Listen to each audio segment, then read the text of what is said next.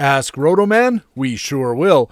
We'll ask Peter Kreutzer, the AskRotoman.com expert and Tout Wars commissioner, about the history of the Sweeney Plan, Tout Wars, daily fantasy gaming, cool tunes, studs and duds, and it's all next on Baseball HQ Radio. Learn to play the winner's way, 'cause Baseball HQ Radio starts right now. And here's your host from BaseballHQ.com, columnist Patrick Davitt. Welcome to Baseball HQ Radio for Tuesday, April 21st. It's show number 19 of the 2015 fantasy baseball season. I am Patrick Davitt, your host, and we have another great show for you. As I said, we'll talk with Peter Kreutzer from AskRotoman.com and Tout Wars, and we'll have commentaries from the expert analysts at BaseballHQ.com, the best fantasy baseball website in the business. In our playing time commentary, Ryan Bloomfield looks at how Scott Van Slyke's power could find its way into the LA lineup, and in our frequent flyers, Alex Becky looks at Giants catcher Andrew Susac, Giants pitcher Chris Heston, and the Mets catcher Kevin Plawecki. It's another big Tuesday show. Thanks for joining us at Baseball HQ Radio. Hey, what do you say? Ask Rotoman? You bet we will, and we're going to ask him about some baseball.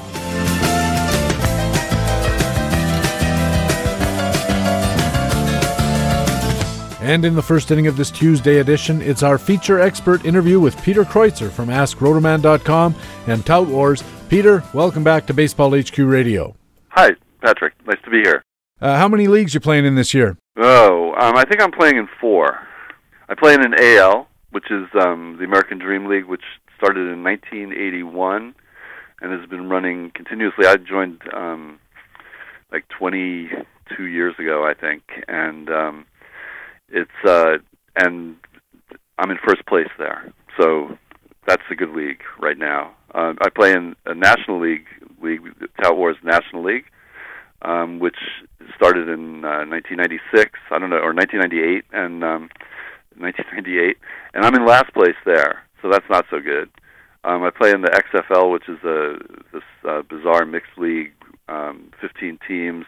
We have a $260 auction in November in Arizona, and then we have a 17-round reserve draft in the end of March. And I'm partners with Alex Patton in that league, and we're in the middle of the pack right now. It's kind of a jumble. Steve Moyer made it's a keeper league, so made a giant trade just before with Ron Chandler just before the season, and basically a dump trade before the season even started, and so he's in first place and is likely to stay there all year. And then I play in a league that started at I had a message board at my website AskRotoman.com back starting in the 90s, and we got a really good group of people there, and spam kind of killed the message board, but many of the people have migrated over to pattonandco.com, where we have conversations about players. And one of the guys there some years back started a 20-team Yahoo League, which is a small roster, small reserve lists, and mixed league. And I'm in the top third there. But it's a fun league, mostly because it's guys who I've known just online for the last 15 or 20 years.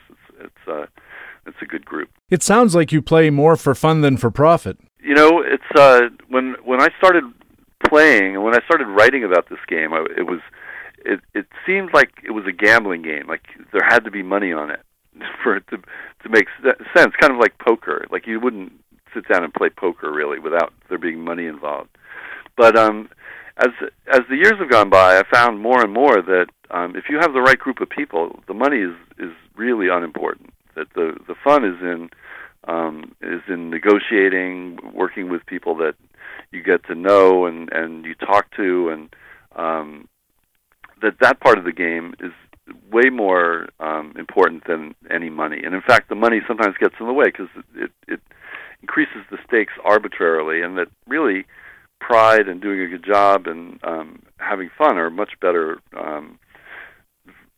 I don't know. I want to say virtues, but they're much better qualities than cash in a lot of ways in terms of motivation. All the people I play with are friends. I don't play in in any of these, whole season games. I don't play with mercenary intent. I think that's the way to approach it. Of course, everybody's different, and if you want to play for money because you're good at playing for money and you're feeding your family with it or paying your rent, I'm cool with that too. But I've always enjoyed playing the game because of I don't want to overstate it, but it seems like an interesting intellectual challenge to figure out new plans, to cope with things that are happening in season, to be able to do the research on the players and so forth. It's a nice outlet if you have those kind of interests that you want to follow baseball closely, and this gives you a reason to do it at a higher level than somebody who just turns on the game on TV and just takes the word of the guy in the booth that RBIs are the most important stat, that kind of thing. Yeah, I'm absolutely not denigrating the gambler and those guys. I mean, and some of those guys are incredibly smart and talented fantasy baseball analysts, and they know the game. I'm sure they know the game better than I do. But I think I know the game better than as well as anybody, for sure. And the fun of the game for me is the playing, and not the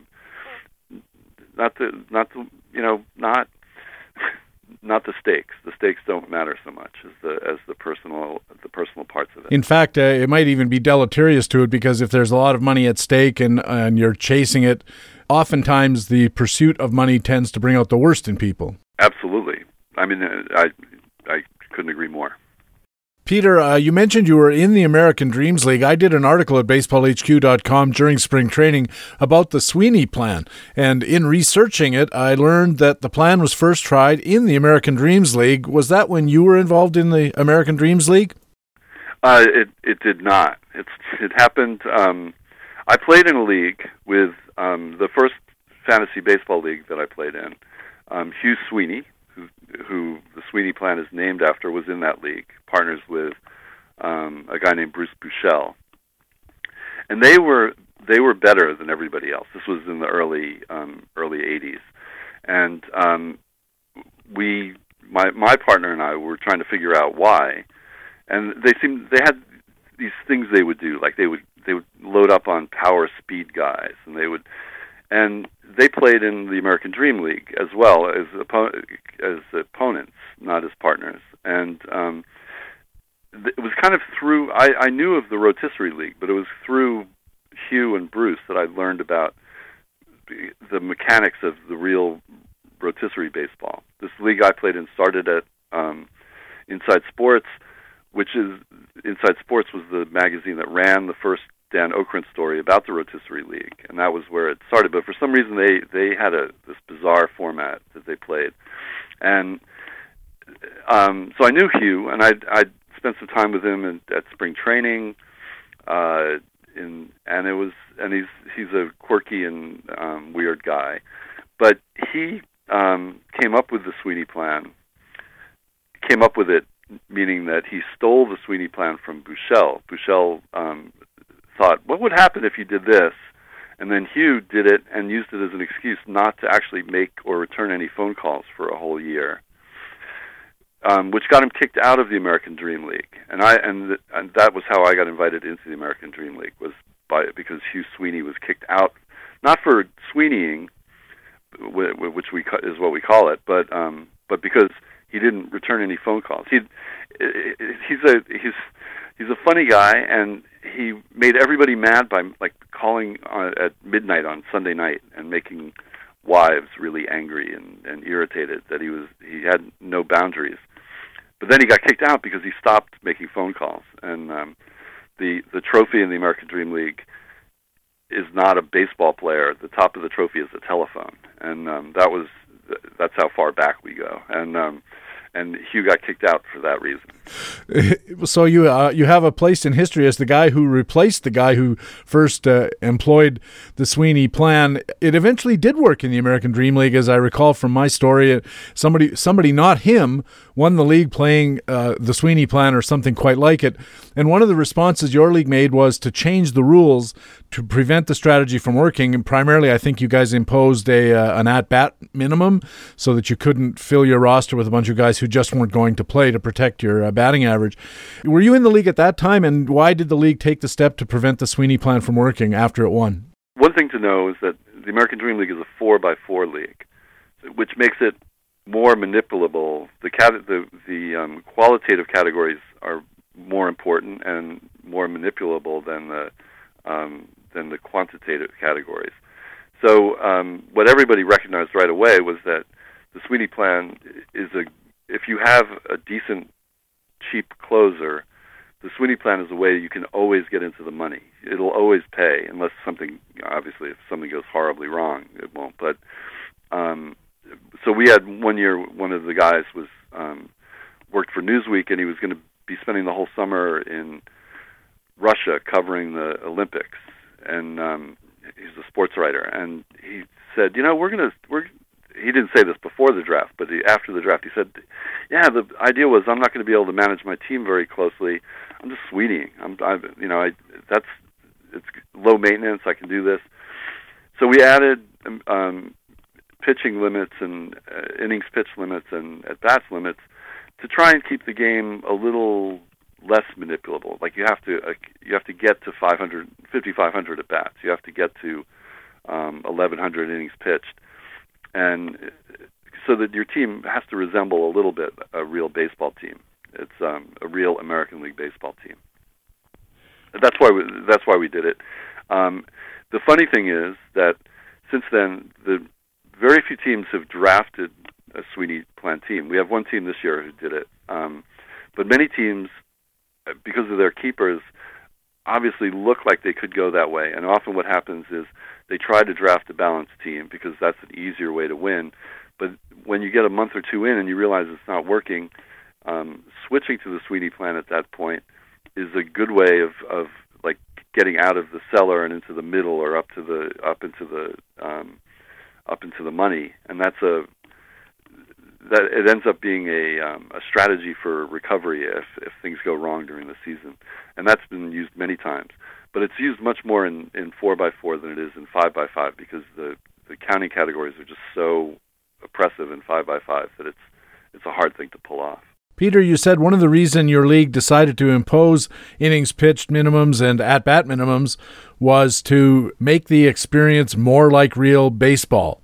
As an overall concept, Peter, how closely do you think fantasy baseball leagues should be organized to mimic or recreate that experience of, quotes, real baseball, especially the front office management part of it? Well, I think when we started, we thought we were doing kind of that it really was a baseball simulation, and we really were like general managers managing our teams. And I think that experience has made us aware of just how far from the truth that is in terms of what a fantasy baseball team looks like and how it operates and how we as general managers work. There's not that much similarity to what real general managers actually do. What I do think Okrent got perfectly right in the original 8 categories, and which 5x5 doesn't disrupt, is those aren't necessarily the best categories for defining baseball excellence, but they are really excellent at defining roles and usage patterns.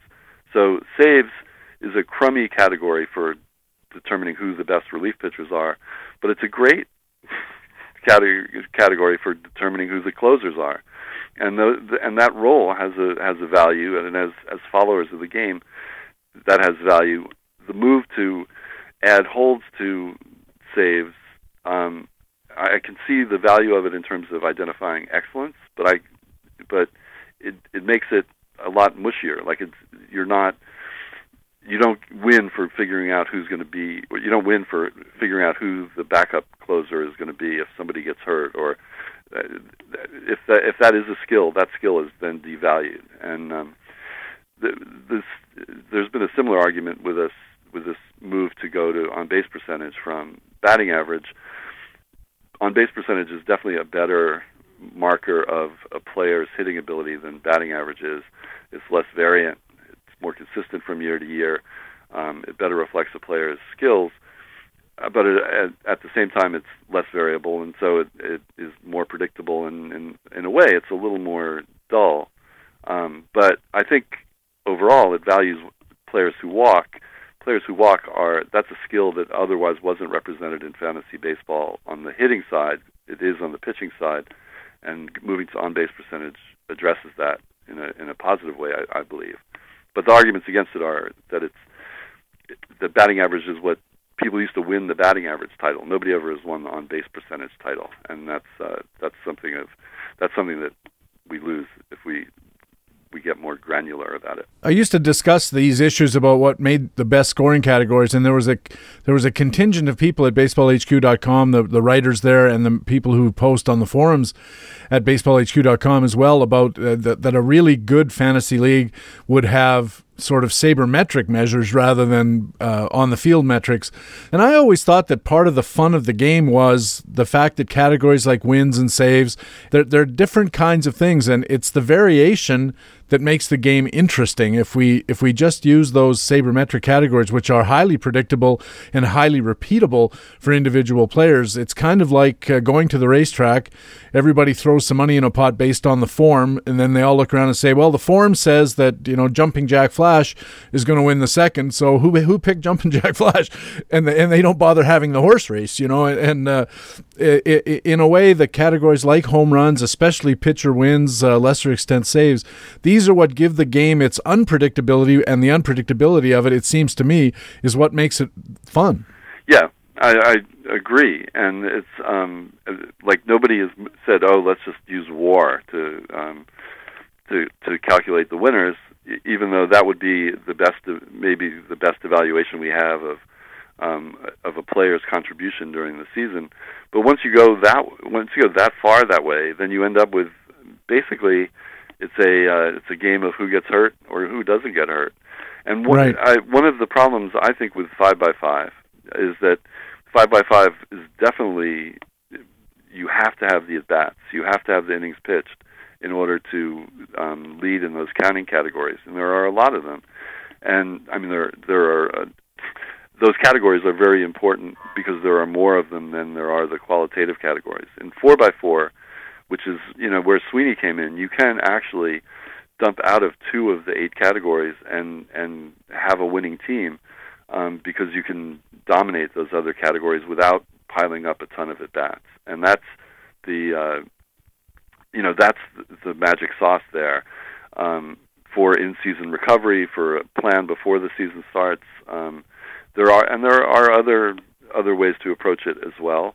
I've got a pitching staff. I'm in first place in American Dreams League right now. My pitching staff is incredibly weak, partly because I drafted guys who were on the disabled list, but they're pitching well, and those guys are pitching well, and if that could happen all season long, and I could do just fine, even though I won't lead in wins. And I hope that turns out not to be the case, but you have a lot more flexibility in a 4x4 than in 5x5 in terms of making do with what you have and trying to come up with a way out of it. That brings me to a question. We've had the Sweeney plan, we've had the Lima plan, we've had the Labadini plan, which was that extremely like $1 per pitcher for 9 pitchers plan. All of these plans seem to have been responded to either formally through rules changes or informally through strategic changes by people opposing it, and they don't seem to work that well anymore. Do you think there's ever going to be another Lima plan or another Sweeney plan in fantasy baseball as it's currently constituted that will surprise everybody and be successful? That's a good question, and I really don't want to say no, but given the our regular rotisserie rules, I think you're right that we've legislated out a lot of the oddity. Going to 5x5 kind of kills the. I don't know. Doug Dennis, Labadini's, a modified Labadini every year in labor, and has had some success with it, and it goes from year to year. It depends. I think there's a lot of value in not spending on pitching, but it doesn't work if you don't get the right pitchers. The pitchers are there, though. That's the one thing that we know, is that those cheap pitchers are there. And will there be another radical plan like that? It would seem not. It seems like we have legislated away a lot of the the goofy visionary stuff that could happen. At the same time, like, I don't think Labadini was particularly successful with the Labadini plan. It was No. It's not like, oh, that was a great edge to anybody to spend only $9 on pitching. It was a great way to get written about, and his season wasn't a disaster. He might have even finished in the money. I don't remember, but a lot of these plans, the Sweeney plan only works if you have cheap relievers to begin with. If you have to pay market value for relievers, you lose the advantage of spending half your money on pitching. And so all of these they're all interesting ways of looking at the player pool and deciding how to spend your money before the season starts. And in that sense, I think they're all still in play. The Lima plan was not even really a plan so much as a way of approaching player analysis that respected the proper value of players and pitchers and didn't look at their role, which was that was the radical thing, was to ignore the role and to just like load up on ERA and ratio, or potential ERA and ratio based on the component stats, which people weren't doing in 1996 or 1997 when Ron came up with that. We would look at strikeout rate and home run rate, walk rate, but we didn't look at them as benchmarks for effective pitchers. And I think Ron's take there was very revolutionary. At the same time, though, it worked because you could load up a lot of middle relievers in your pitching and win the ERA and ratio categories, compete well in saves because you'd get a couple of decent closers and basically surrender wins. But you can't do it in 5x5 because you're also going to lose in strikeouts, and it just puts you too far behind the eight ball. And as well, a lot of leagues started putting in inning pitch minimums, which meant that you really have to have 3 or 4 starters depending on the minimum. And that obliges you to carry more starters than you might otherwise want to do if you were playing one of these kind of more extreme strategic approaches. The first year Alex Patton and I were in labor, or the first year I was in labor, I guess. I think Alex had been in a couple of years before that. We Sweeney'd and we finished second in that year. And the idea was just there was no innings pitch limit, and we just load up on relievers and not spend the money on starters, and then load up on hitters. But it's hard to. Any team breaks out. You obviously have a natural cap on what you can. That was like 1994, 1995, and people weren't aware of it at that point. So it was fun, but it also meant that we knew in July that there was no way we could win because one team had broken out and had gotten ahead, and that's a little frustrating. I should say just before that, Bruce Buechele wrote a story that ran on Deadspin a couple of years ago called "The Epic Story of a New Jersey Prosecutor Who Stole My Idea and Made Fantasy Baseball History," a very colorful telling of the whole story of Sweeney and his plan. It's maybe the best piece of nonfiction writing about fantasy baseball I've ever read, and well worth checking out on Deadspin.com. I mentioned that very story in my BaseballHQ.com article. It's very funny, it's very lively, and it is a real insight into one of the great stories of the early days of fantasy baseball. It is terrific at Deadspin.com. You're listening to Baseball HQ Radio. Patrick Davitt with Peter Kreutzer, AskRotoman.com, and Tout Wars. And Peter, you're a Tout Wars commissioner, one of the founders of the league, and this season, along with your fellow commissioners, you introduced a new league. It's called Tout X, and it's a league designed to broaden the reach of Tout Wars, dare I say, and try new formats. What was the plan this first year with Tout X? What's happened the last few years is that we've had almost no one drop out of Tout Wars. So we added a fourth league a couple of years ago, to a draft league, and but we have lots of people who want to play in Tout Wars, lots of people who are qualified to play in Tout Wars, and we had no easy way to get them into the game. To get younger people who are we need people who have been professionally engaged for 3 years, and we were not able to get those people into the leagues because we only had the 4 leagues and nobody was leaving them. So we talked about adding a head-to-head league, and we may do that in the future. But the idea came up. A few years ago. I came up with it, and then Jeff Erickson revived it when we were talking about this problem of not having the space, and he suggested that this might be a good year to introduce the experimental league, where we play around with different game parameters to see what could, to try out things that might work in the other leagues or in fantasy baseball overall. The idea was just to kind of rethink the game in a way, and rather than actually come up with a new concept this year, he suggested that we let Ron run basically a Chandler Park game for experts in under the Tout Wars name, and see how that works as a year-long contest rather than just a simply month-by-month contest, and that's what we did this year. So Ron is running basically a Chandler Park game, but for the whole year rather than just for each month. But rosters reset each month, which is the interesting and fun part of it. We'll see, I think, when the teams draft their May rosters this coming week. And we were able to get 10 new touts in, and they were excited to play and did an incredible job of prep for this league that none of them had ever played anything like it before, which is kind of cool. And you got some women in. I talked with Laura Michaels recently about that. It was another mandate you guys tried to impose on yourselves to broaden the diversity in both age and gender and otherwise, as far as getting Tout Wars experts to more closely represent the audience.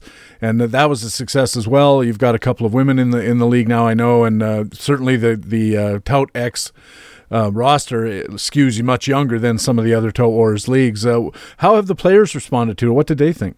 The Tout X players? Yeah, they've got the owners in the new Tout X league. What have you heard from them? They were all very, very excited to be invited in. Many of them had been pitching themselves for the last few years to try and get in. Some of them we called up out of the blue because they'd been recommended by people in the league. That's pretty much we people who want to be in can let us know, and then we get recommendations from people in the league, and that's pretty much our screening process. Once people are qualified by their length of time in the industry, so they were all very excited, and they prepped. We had at some point, we had somebody drop out of at the last minute out of the draft league, and the discussion was, should we invite one of the new Tout X people into, out of the mixed auction league, and should we invite one of the Tout Xers to play in that league or not? And Ron said that they were all prepping so enthusiastically that to pull them out at the last minute would both put the new person that we brought in at a disadvantage, and also they might be disappointed. So we ended up opening that spot up to Joe Pasapia, who just was able to step into a regular mixed league auction without any problem. So it was the enthusiasm for getting it right was palpable, as was the feeling at the draft table, which was unusual and a little bit dark. But everybody managed to keep their heads up and do really interesting things in drafting these teams in a way that had never been done before, because they did a live auction using the draft values from Chandler Park. So you weren't just taking Mike Trout first; you were taking Mike Trout at $47, and that wasn't the best bargain. So instead, somebody took Bryce Harper at $17 with the first pick. And that made for very unusual and interesting play throughout the 30 rounds of drafting. the Tout X draft took place at the same time as the Tout Mixed auction that I was a part of, and during one of our breaks I went and listened in and looked at the draft board, and it was pretty interesting because, as you said, it was a snake draft, but with the salaries pre-assigned creates all kinds of new value propositions and value tests, and these people clearly had other ideas about how this valuation process had worked, and now they redo it every month as well, right? They do, but for the first month, all the players are exclusive. You have only the players on your team. After this, they'll go to the regular Chandler Park roster resetting, which means that everybody could have, if somebody comes back and has a cheap value, everybody might roster that person, which is good, except that it doesn't differentiate you. You end up, everybody's tied for that roster slot. So Right. that creates different issues in terms of who to roster and what the value propositions are. But the players are shared between rosters, so it will be a different problem for the final 5 months. Have you guys had any thoughts about next year's experimental format? You are changing formats every year. That's the plan. That right? is the plan. I have a format I'm going to pitch very aggressively because I think it could be an incredible amount of fun. It might be an incredible amount of work, but and I'm not going to tip it here just because I think because I'm excited about it and there's a few details to work out. But it would involve, I think, some new touts and maybe some old touts, and it'll be a game that nobody has seen that will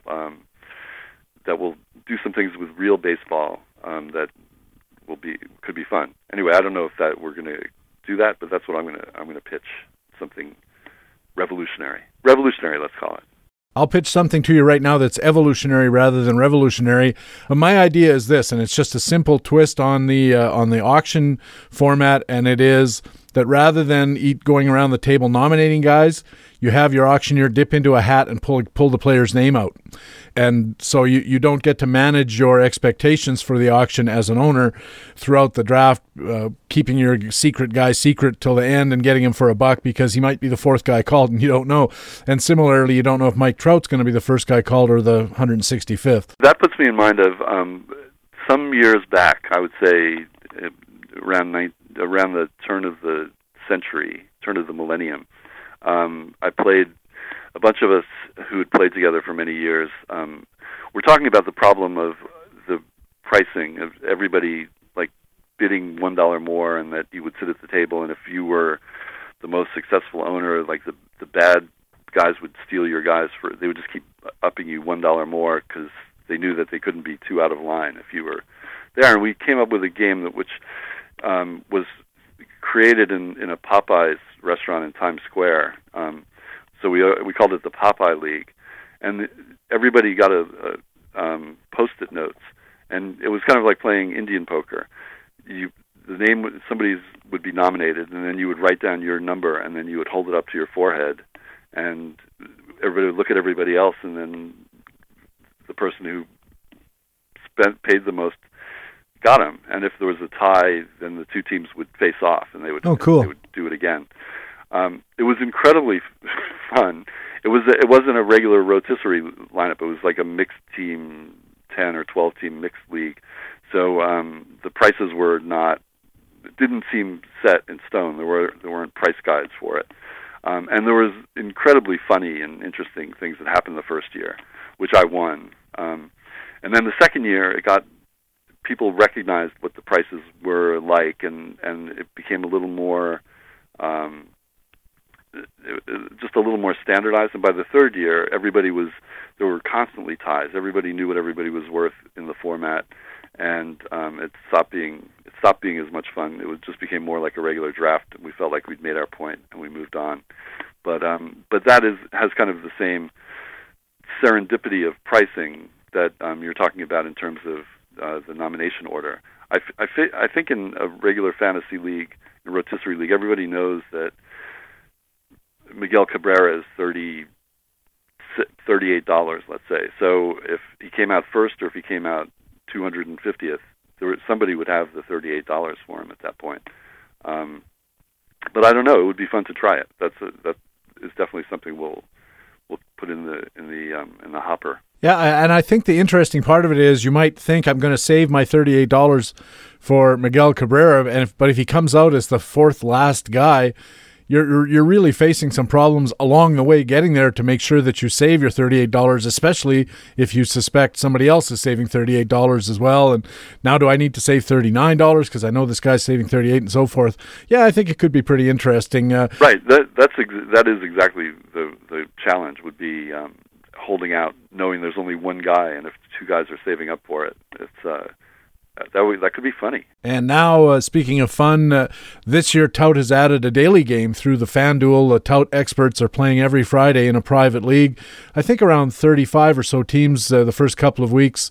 What was the thinking behind taking Tout into the daily game? Money, kind of, was the thinking. It seemed to me that the daily games were advertising all over the place, and that the Tout Wars was an advertising opportunity that they would have to embrace, and it was a way to us address. We talked when we were talking about Tout X.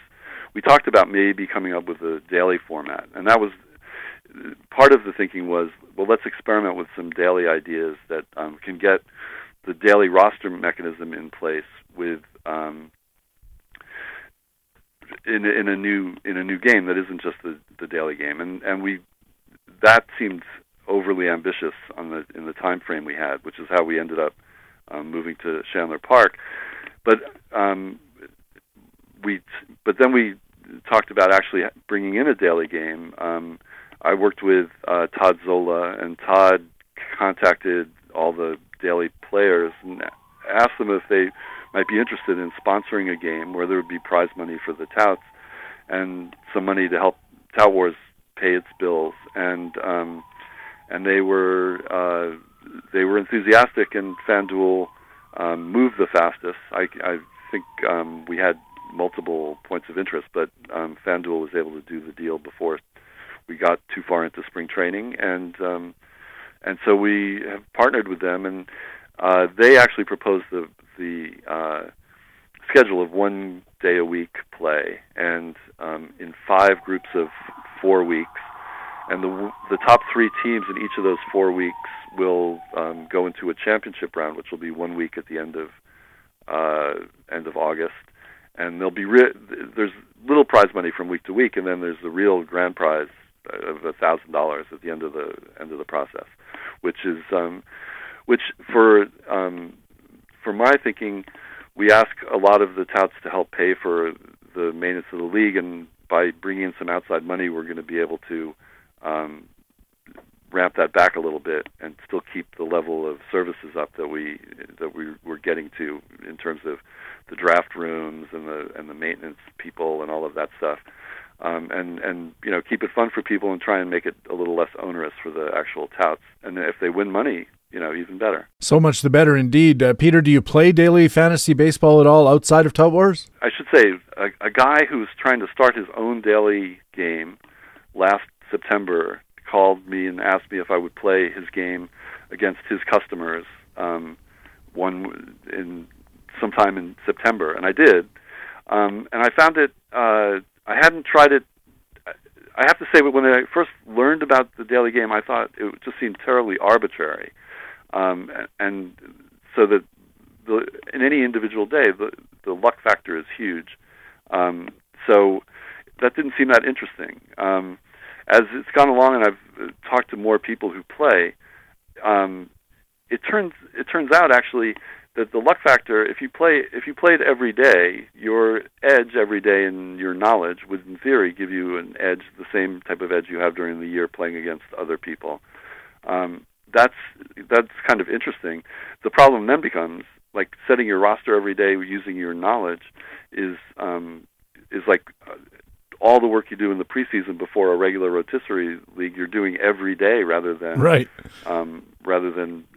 enjoyably in February and March. And so I haven't gotten into that grind, but I did play opening day. FanDuel ran a contest where Todd Zola and I played against their customers, and I finished 5th of I think 200 players or 250 players.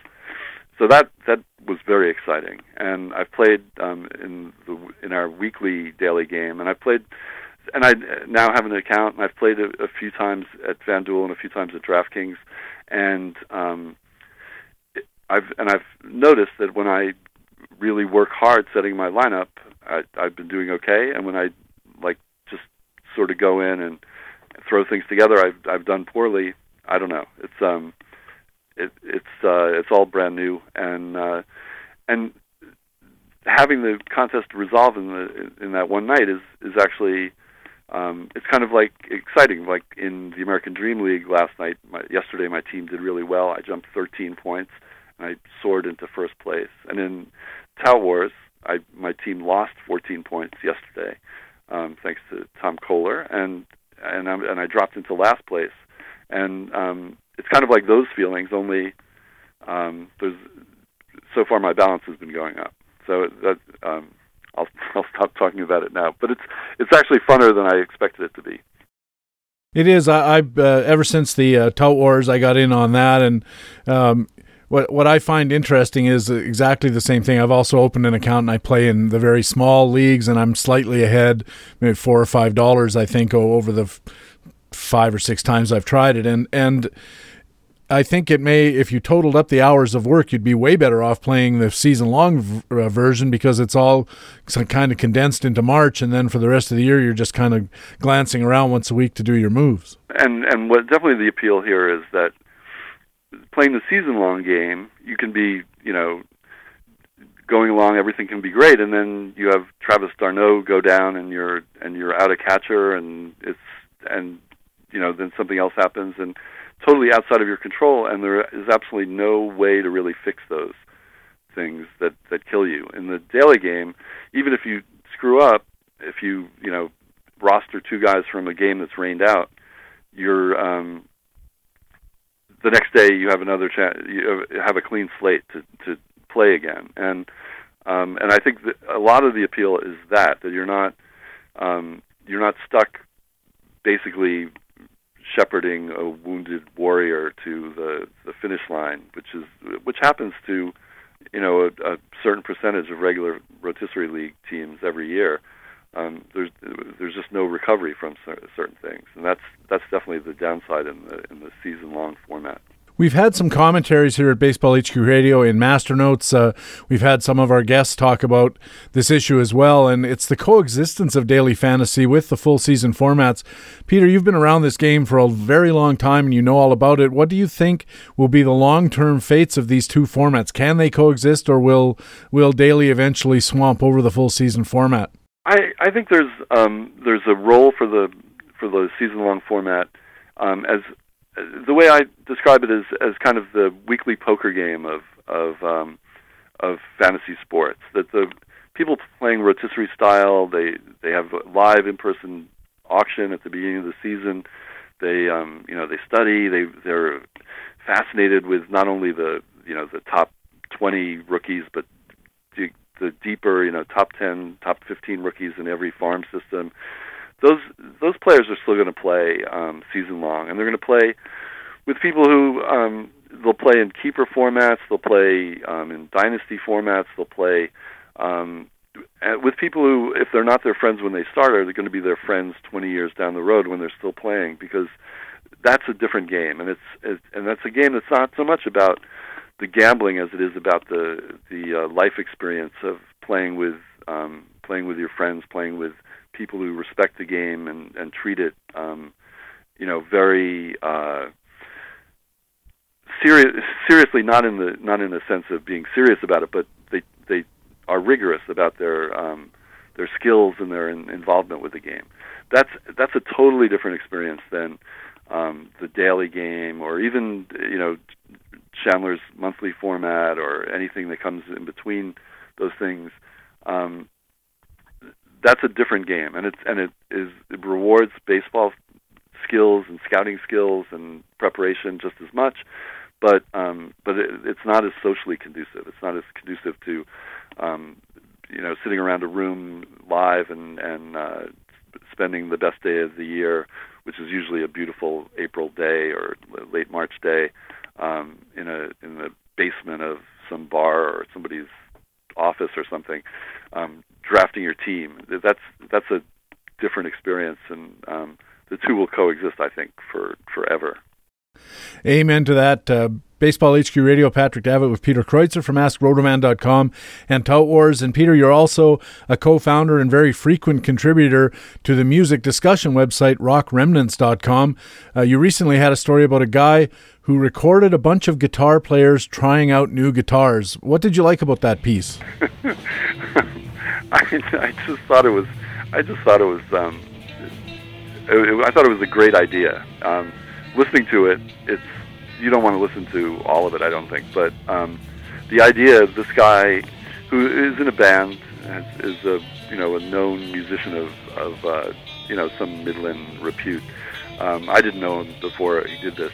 He would go into the Guitar Center store and wearing these headphone microphones that were kind of that were very directional, spy microphones he called them, and he carried around a book that was like learning to play guitar, so that he didn't look like he was spying on people as some sort of expert or something. And he would just hang out and record people as they sat trying out the different guitars. And in a store, in a big box store full of instruments, there's lots of seepage, so he would end up with lots of people playing with each other by accident. They were listening to themselves, but the room was filling up with noise, and it's kind of engaging and framed as songs. They're little, I won't call them jewels, but they are worth listening to and trying out. And I posted about it just because I thought it was a fun art project and an interesting idea in terms of what performance is in a music store, which is when you go to music stores on 47th Street in New York. There are really good players trying out really expensive guitars. The Guitar Center is a little different experience, but it's the same kind of idea. People trying out their chops, working on things, and sometimes just showing off a little bit. And it was a good, fun piece to do. It's certainly interesting, and I wonder, Peter, did you listen to the whole thing, and did anybody try Stairway to Heaven? I didn't listen to the whole thing. I didn't hear. Could be in there. It probably is, but I didn't hear it. Some Jackson 5 stuff that I posted, which I thought was tuneful. Some of it was just downright discordant and weird. You usually write about bands and songs. What have you been writing about lately at RockRemnants.com? I was always posting something at night, and Steve Moyer, who posts from time to time, said he really hated the idea of calling those posts night music. So I thought I'd try not calling them night music. Once I did that, then it sort of took the obligation for me to post every night. And so I've been a less frequent contributor recently. I did discover last week that Rock Remnant's favorites, the Upper Crust, are coming to New York City, and they're going to be playing on Thursday night. So I have a gang of people who are going to go see the Upper Crust. Please, sir, may I have some more rock?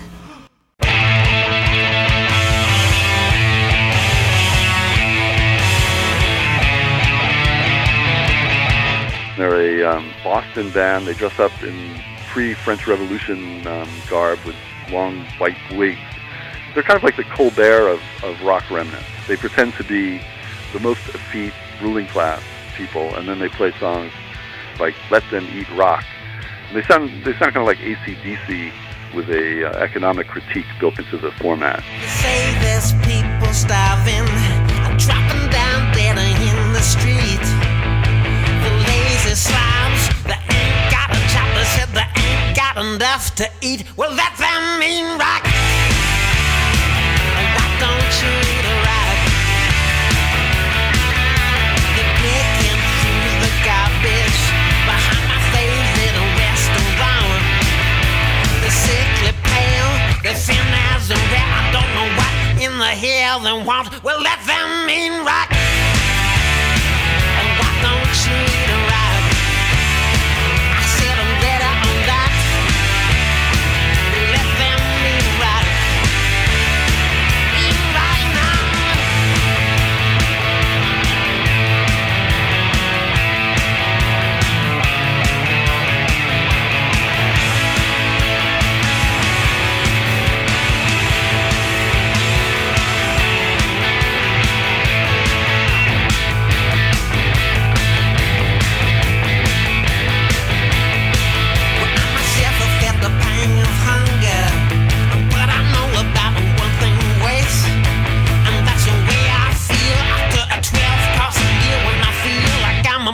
to burst. Well, that sound mean right.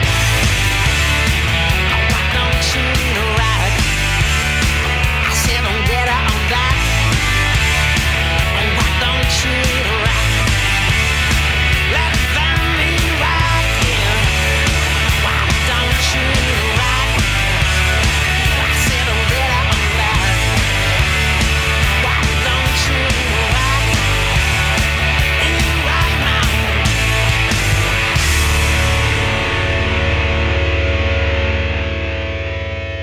The Upper Crust and Let Them Eat Rock. A while ago, Peter, you wrote about some older stuff, including the Rolling Stones' Wild Horses, and even something about the Lovin' Spoonful. What's the interest in that older music? Rock Remnants started from conversations that Moyer and Gene McCaffrey and Lar Michaels and Patrick, you've been in some of these discussions, and Mike Fenger had about out in Arizona during the Arizona Fall League. And they were far-ranging, and you sit around with guys of a similar age, and you talk about the shows you saw, the music you listened to when you were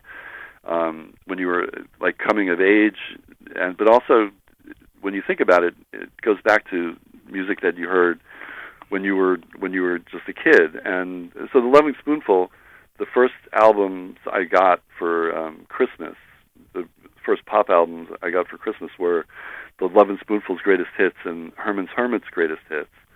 And Herman's Hermits was defective, and I brought it back, and they didn't have one, and I swapped it for Snoopy and the Red Baron by the Royal Guardsmen, which I just loved, and which had the Battle of New Orleans and the Wooly Bully. It was a goofy record with a Snoopy song on it that as a 9 or 10-year-old I just couldn't get enough of. Anyway, so writing about those old things is often is a window back into memories about what was happening then, or how you felt, or how the music made you feel, or some funny story or interesting bit of trivia about the way the music was recorded or the person who wrote it. So I've tried to write personal obituaries for people who died, and when milestones come up, write about stuff. That's been my approach to writing for Rock Remnants. It's my personal diary of what I'm listening to, of what I've found of value, things that I've come across that made me laugh, and some of that is old music. I try like hell to find new music that is engaging, but the newer music, you don't have a history with it yet, so it's sometimes it just catches you as ear candy, or it reminds you of something that you heard before, and it's really easy to go back to the old stuff. So hopefully we end up with a mix of the different eras and the different takes and different approaches to appreciating, what is a very wide palette of pop and rock and soul and rhythm and blues and some jazz, and we get all. I hope we are able to get all of that in from time to time. In an interesting way, it kind of reflects how a lot of us got into writing about fantasy baseball, because it's something we enjoy, and it's something, because we enjoy it, we like to think and write about it. Certainly that was my path to it, and it seems like what you guys do at Rock Remnants is very much the same thing. It's a thing. Music is something you really enjoy, and a natural outgrowth for people like you and me and all the guys at Rock Remnants is when we like something, we like to think and write about it, and it's got to be a very interesting outlet for you to accomplish that. And when you were talking about the importance of those old songs when you were 10, 11 years old, it's funny, people say that your memory can be triggered by smells, and I'm sure that's true, but I find my memories often triggered by certain songs from my past, and just give you one quick example. When I was a young man, I was hitchhiking my way around Ireland, and I ended up in this private hostel. It was just a bungalow house, and there was a bunch of Swiss kids and me up in this little place called Glencolmkill in Donegal County in Ireland, and we had very little in common. They didn't speak much English. I spoke no German or Swiss German or any of the languages they spoke, a smattering of shared French. And the one thing that happened that kind of got me on side with them was one of the kids pulled out a guitar, as kids of that age are wont to do, and started playing Norwegian Wood by the Beatles, only he didn't know the words, but I knew the words. So he played the guitar and I sang the song, and there's a bunch of people sitting around, and every time I hear Norwegian Wood, I flash back on a very, very pleasant memory for me from my childhood or my young manhood. That's a great story. I like that. That puts me in mind of when I was in maybe in junior high school or ninth grade or so. My friend across the street and I biked over to Fire Island to the National Seashore and to camp out. And while we were there, we met a guy who had a guitar, and he taught us how to sing harmonies on Nowhere Man, and it was.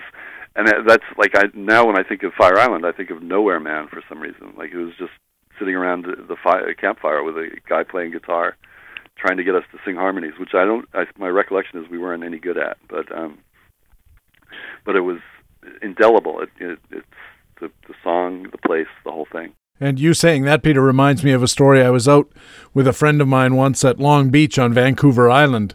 It's a beautiful national park, Canadian national park, and we were down on the beach, and again there was a bunch of European kids who were backpacking their way across Canada, and they were on their way to Australia from there. And again, some kid pulls out a guitar, and we're trying to figure out, are there any songs we all know? And bizarrely, the songs that everybody knew, including these European kids, were TV theme show jingles. Gilligan's Island, we all sang Gilligan's Island, the Brady Bunch, and they knew every word. Some of them barely spoke English, but they knew the Brady Bunch song and Gilligan's Island, all the verses and stuff like that. Really magical times, and music does such a great job of bringing that out. You're listening to Baseball HQ Radio. Patrick Davitt with Peter Kreutzer from AskRotoman.com and Tout Wars and RockRemnants.com. And Peter, back to baseball. During the season, we ask our experts to talk about studs and duds for the year. Studs being the guys you're interested in, duds being the guys you don't want to have on your roster. And if you don't mind, we'll start with some hitters in the American League. Who's your stud hitter, a guy you've got your eye on? The guy who's stood out to me this year is Adam LaRoche. I was a guy changing leagues, a somewhat older guy. Was a little concerned that he was moving to a better park, but he's been stellar. He's a solid producer, easy to overlook in some ways.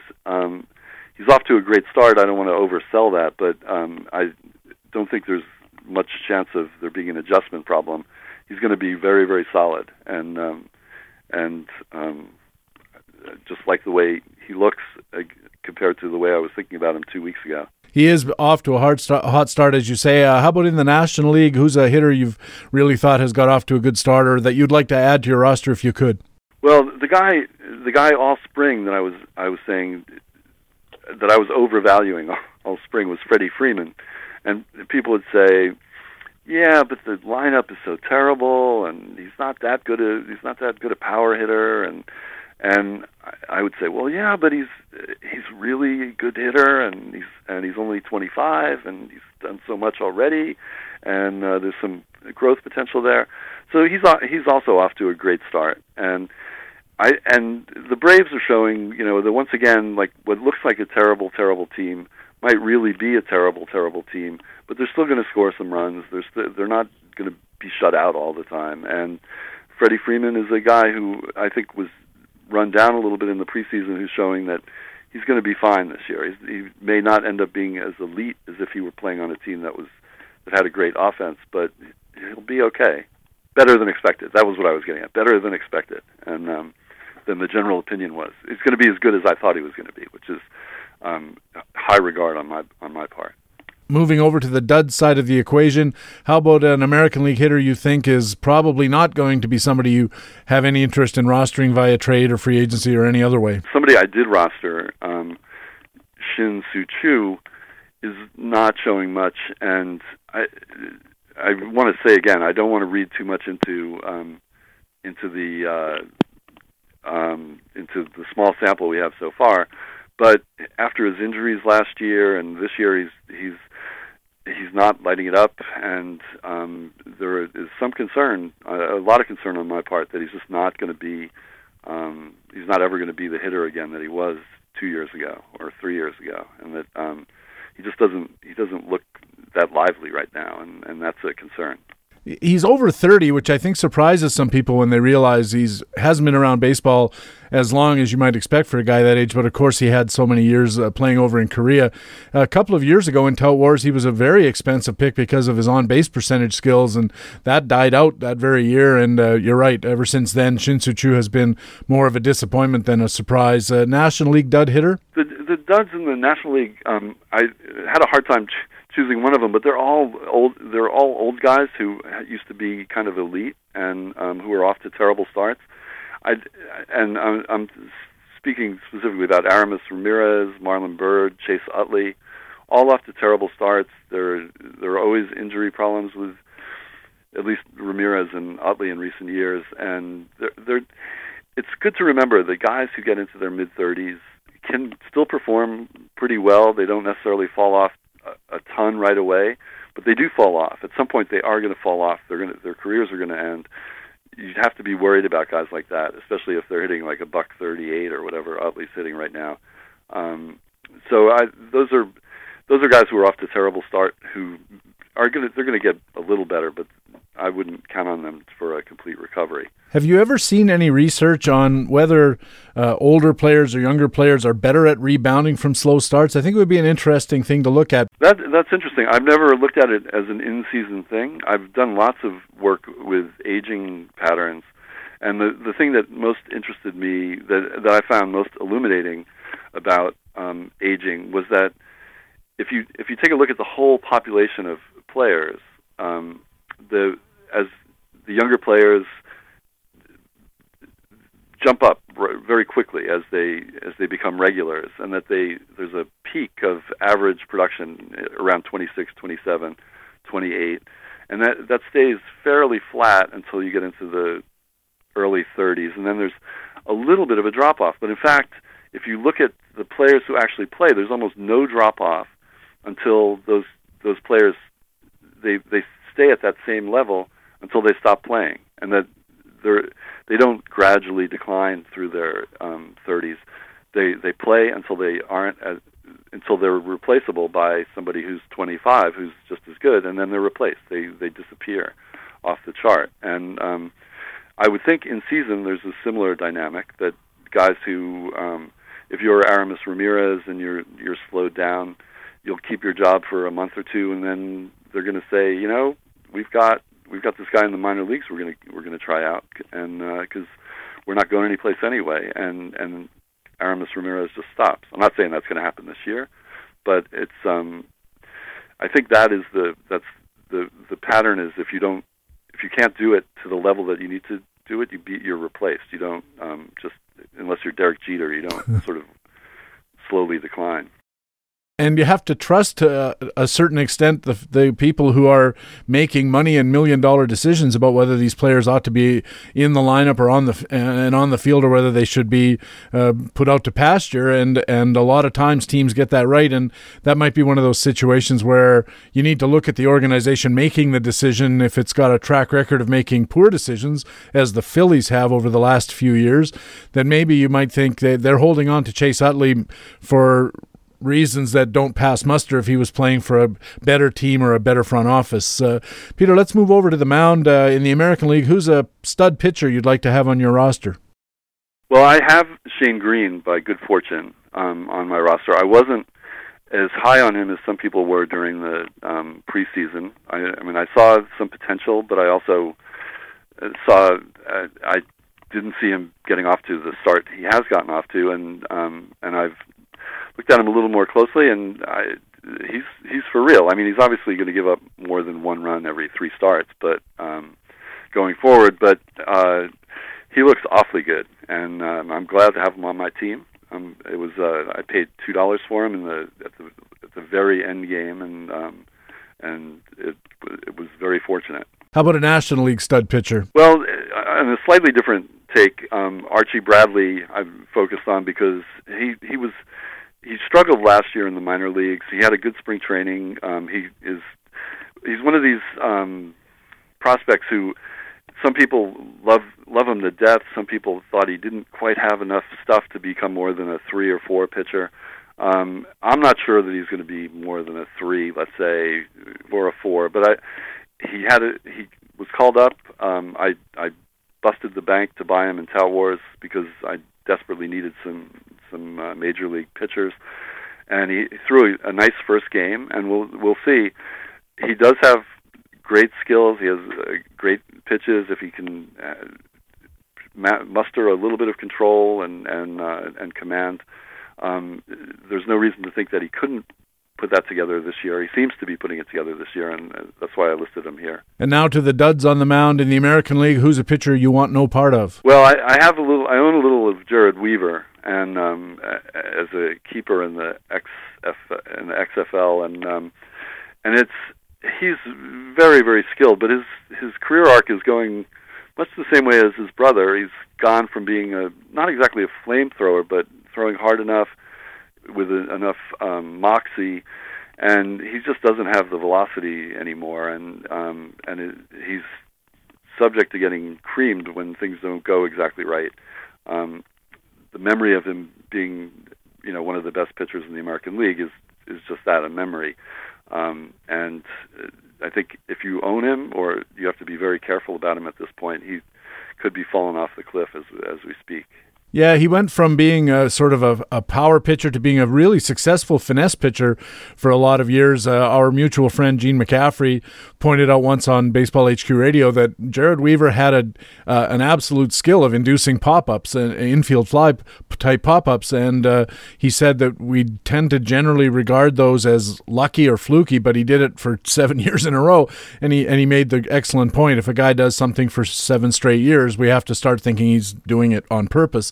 And now he's not really doing much of anything along those lines, and he's getting by more on guile than he is on anything else. And in the long run, I don't think that's a recipe for success. Finally, Peter, how about in the National League, a dud pitcher? Kyle Kendrick is exactly the wrong type of pitcher to have in Colorado, and he lots of contacts.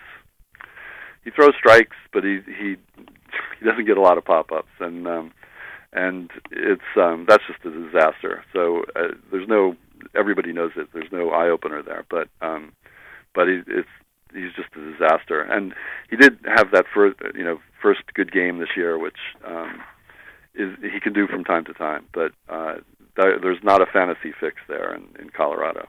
So Peter Kreutzer from Ask Rotoman has his studs: Adam LaRoche, Freddie Freeman, Shane Green, and Archie Bradley.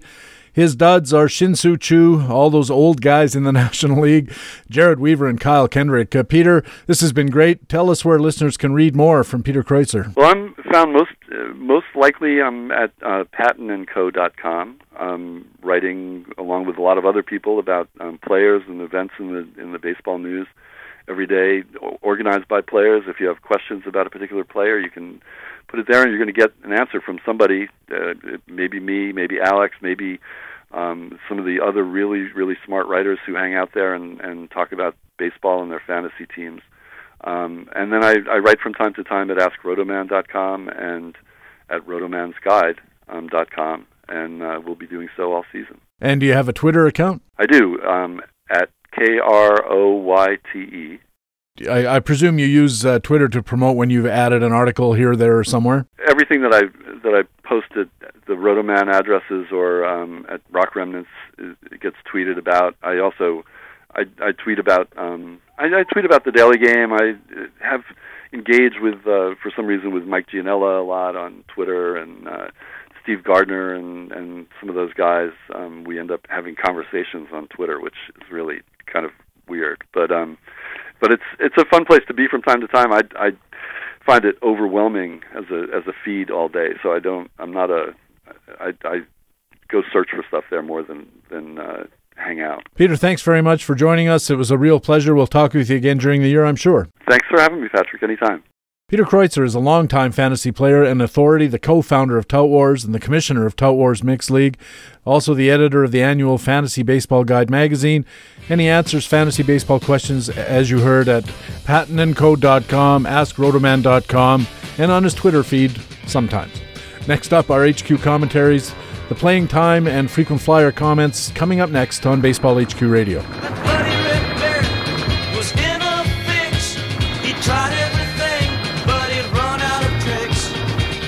Fired once and he fired twice, and that bloody red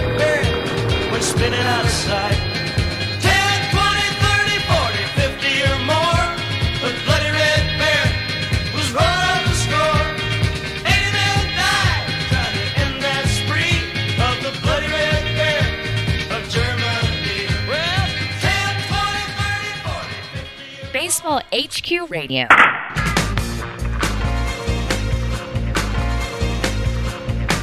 And welcome back to Baseball HQ Radio. I'm Patrick Davitt. The season is underway, and BaseballHQ.com is ready to keep you ahead of the game all season long with features like our Playing Time Today coverage. This week looking at ramifications of the Mets losing both Travis d'Arnaud and Jerry Blevins. Our starting pitcher buyer's guide, Stephen Nickrand, looks at early season extreme performances by Trevor Bauer, Clay Buchholz, John Lester, Jimmy Nelson, and more than a dozen others. Our daily call-ups report has already covered newly arrived big leaguers like Mets catcher Kevin Plawecki and, of course, Cubs third baseman Chris Bryant. Spoiler alert, he's really good. We have all that great information and much more. Our performance validation in Facts and Flukes, roster coverage in Playing Time Today and Playing Time Tomorrow, daily matchups, team coverage, our projections, and our game management tools, all updated daily to help you get ready to dominate your league. And it's all in one place, the website with fantasy baseball intelligence for winners, BaseballHQ.com. Now it's time for our regular Tuesday commentaries. We have the frequent flyer comment coming up, and leading off, it's the Playing Time report, where we look at situations that could mean changes in which players could be getting more chances or riding the pine. In this week's edition, analyst Ryan Bloomfield looks at how Scott Van Slyke's power could find its way into the Los Angeles lineup. There's a lot of talent on the Dodgers team this year, and their outfield is no different. LA entered the season with Yasiel Puig, Carl Crawford, and Jock Peterson as the starting trio, with Andre Ethier and Scott Van Slyke coming off the bench. But Crawford's a walking injury waiting to happen. Puig has been dealing with a hamstring issue this year, and while Peterson's off to a decent start in his rookie year, his shaky contact rate in the minors could lead to some prolonged slumps at some point this year in the majors. Scott Van Slyke is the one to speculate on here. Van Slyke has huge power. Last season he had 185 power index, so 85% better than the league average, and 174 expected power index, which is based on his hard hit ball data. Those numbers are among the best you'll see for power. He was given 25 home run upside in this year's Baseball Forecaster. Van Slyke mashes against lefties. He may be limited to a platoon role, but it's worth noting that Van Slyke did get the start against Colorado righty Eddie Butler on Sunday, April 19th. Van Slyke went deep, and he hit 2 doubles in that game, so there's a chance he could get more playing time against righties moving forward. There's also a chance if the outfield doesn't work out, Van Slyke's the probably the top backup at first base for the Dodgers. Now Adrian Gonzalez is tearing the cover off the ball right now, but he's in his mid-30s. You never know. Either way, if there's room on your roster and you need some power, and you probably do given today's environment, take a look and see if Scott Van Slyke's around. Acquiring him now could pay off big time later this season. For Baseball HQ Radio, this is Ryan Bloomfield with BaseballHQ.com. Ryan Bloomfield is an analyst at BaseballHQ.com and has his Playing Time commentary here at Baseball HQ Radio every Tuesday. Now it's time for Frequent Flyers, where we apply BaseballHQ.com tools to pick out players on whom you might want to take a flyer, because they could be available in your free agent pool and poised to deliver big returns. Here with a look at Giants catcher Andrew Susac and pitcher Chris Heston and Mets catcher Kevin Plawecki is BaseballHQ.com analyst Alex Becky. Last week, we featured 3 players who have largely been ignored by fantasy owners in 2015. Miguel Gonzalez, Bruce Rondon, and Archimedes Caminero. Gonzalez won both the starts since the program aired, including a 10-strikeout performance against the New York Yankees on April 14th. So in the second edition, we have 3 more frequent flyers for you to consider, beginning with San Francisco's Andrew Susac, who was recalled from AAA on April 18th when Giants pitcher Jake Peavy was placed on the 15-day DL. Susac performed well as 35-game call-up in the second half of 2014, batting .273 with 3 home runs and only 88 at-bats. Chances are Susac would be a starter on most major league teams, but even with Buster Posey entrenched as a Giant starter, Susac could still be a valuable fantasy contributor at an already scarce position. Another golden opportunity for fantasy owners may lie in picking up San Francisco pitcher Chris Heston, who has only allowed 2 runs in 3 starts, resulting in an eye-popping .87 ERA and .97 WHIP in only 20 innings pitched. Heston's strong start isn't surprising, though, given how effective he was after the All-Star break last season in AAA, where he posted a 2.25 ERA and a .97 WHIP in 9 starts. With Heston's base performance value, as provided by BaseballHQ.com, in excess of 100, currently registering a 107, his numbers might indicate some long-term success despite an extremely small sample size thus far this season. Keep in mind that Heston is already significantly outperforming his projected BPV of 52 for 2015, so some regression might not be out of the question. Just remember, Heston and our other frequent flyers are long shots that may be worth a flyer in your league. Finally, our last frequent flyer for the week is the Mets' top catching prospect, Kevin Pilecki, who was recalled on Sunday after Travis d'Arnaud fractured his hand. Pilecki batted .309 with 11 home runs through 2 levels in the minors last season, and 2014 was only his second full season in the minors. After playing in the Futures game at Target Field, it appeared that all Pilecki needed was an opportunity. Now he has that opportunity. And here's your opportunity to add these players before the rest of your league does. Andrew Susac, Chris Heston, and Kevin Pilecki are our frequent flyers for this week. For Baseball HQ Radio, I'm Alex Becky of BaseballHQ.com. Alex Becky is an analyst at BaseballHQ.com and has our frequent flyers commentary here on Baseball HQ Radio on Tuesday every week. And that's Baseball HQ Radio for Tuesday, April 21st. Thanks very much for taking the time to download and listen to show number 19 of the 2015 fantasy baseball season. I also want to thank our guest expert for this Tuesday edition of the show, Peter Kreutzer. Peter's one of the real nice guys in a business full of real nice guys. And I want to thank our regular commentators from BaseballHQ.com, the best fantasy baseball website in the business. Our playing time commentator was Ryan Bloomfield, and our frequent flyers commentator was Alex Becky. I'm Patrick Davitt. I hope to see you on the BaseballHQ.com subscriber forums. Remember, you can check out Baseball HQ on Facebook, and we have a Twitter feed at BaseballHQ. You can also subscribe to my personal Twitter feed at Patrick Davitt. But more importantly, please tell your friends about Baseball HQ Radio and take a second to go to iTunes and add to our 4.8 star rating. Thanks again for listening. We'll be back again Friday with our regular news and notes edition featuring Todd Zola. That's the next edition of the podcast with fantasy baseball intelligence for winners. It is Baseball HQ Radio. So long. Baseball HQ Radio is a weekly free podcast available through iTunes and other podcast aggregators, or directly from BaseballHQ.com, where we have an archive of past shows as well. Just look for the HQ Radio microphone logo on the right side of the BaseballHQ.com homepage. Baseball HQ Radio is a production of the USA Today Sports Media Group. The opinions expressed on Baseball HQ Radio are those of the individual speaking and not necessarily those of the USA Today Sports Media Group. The program is produced and edited by Patrick Davitt.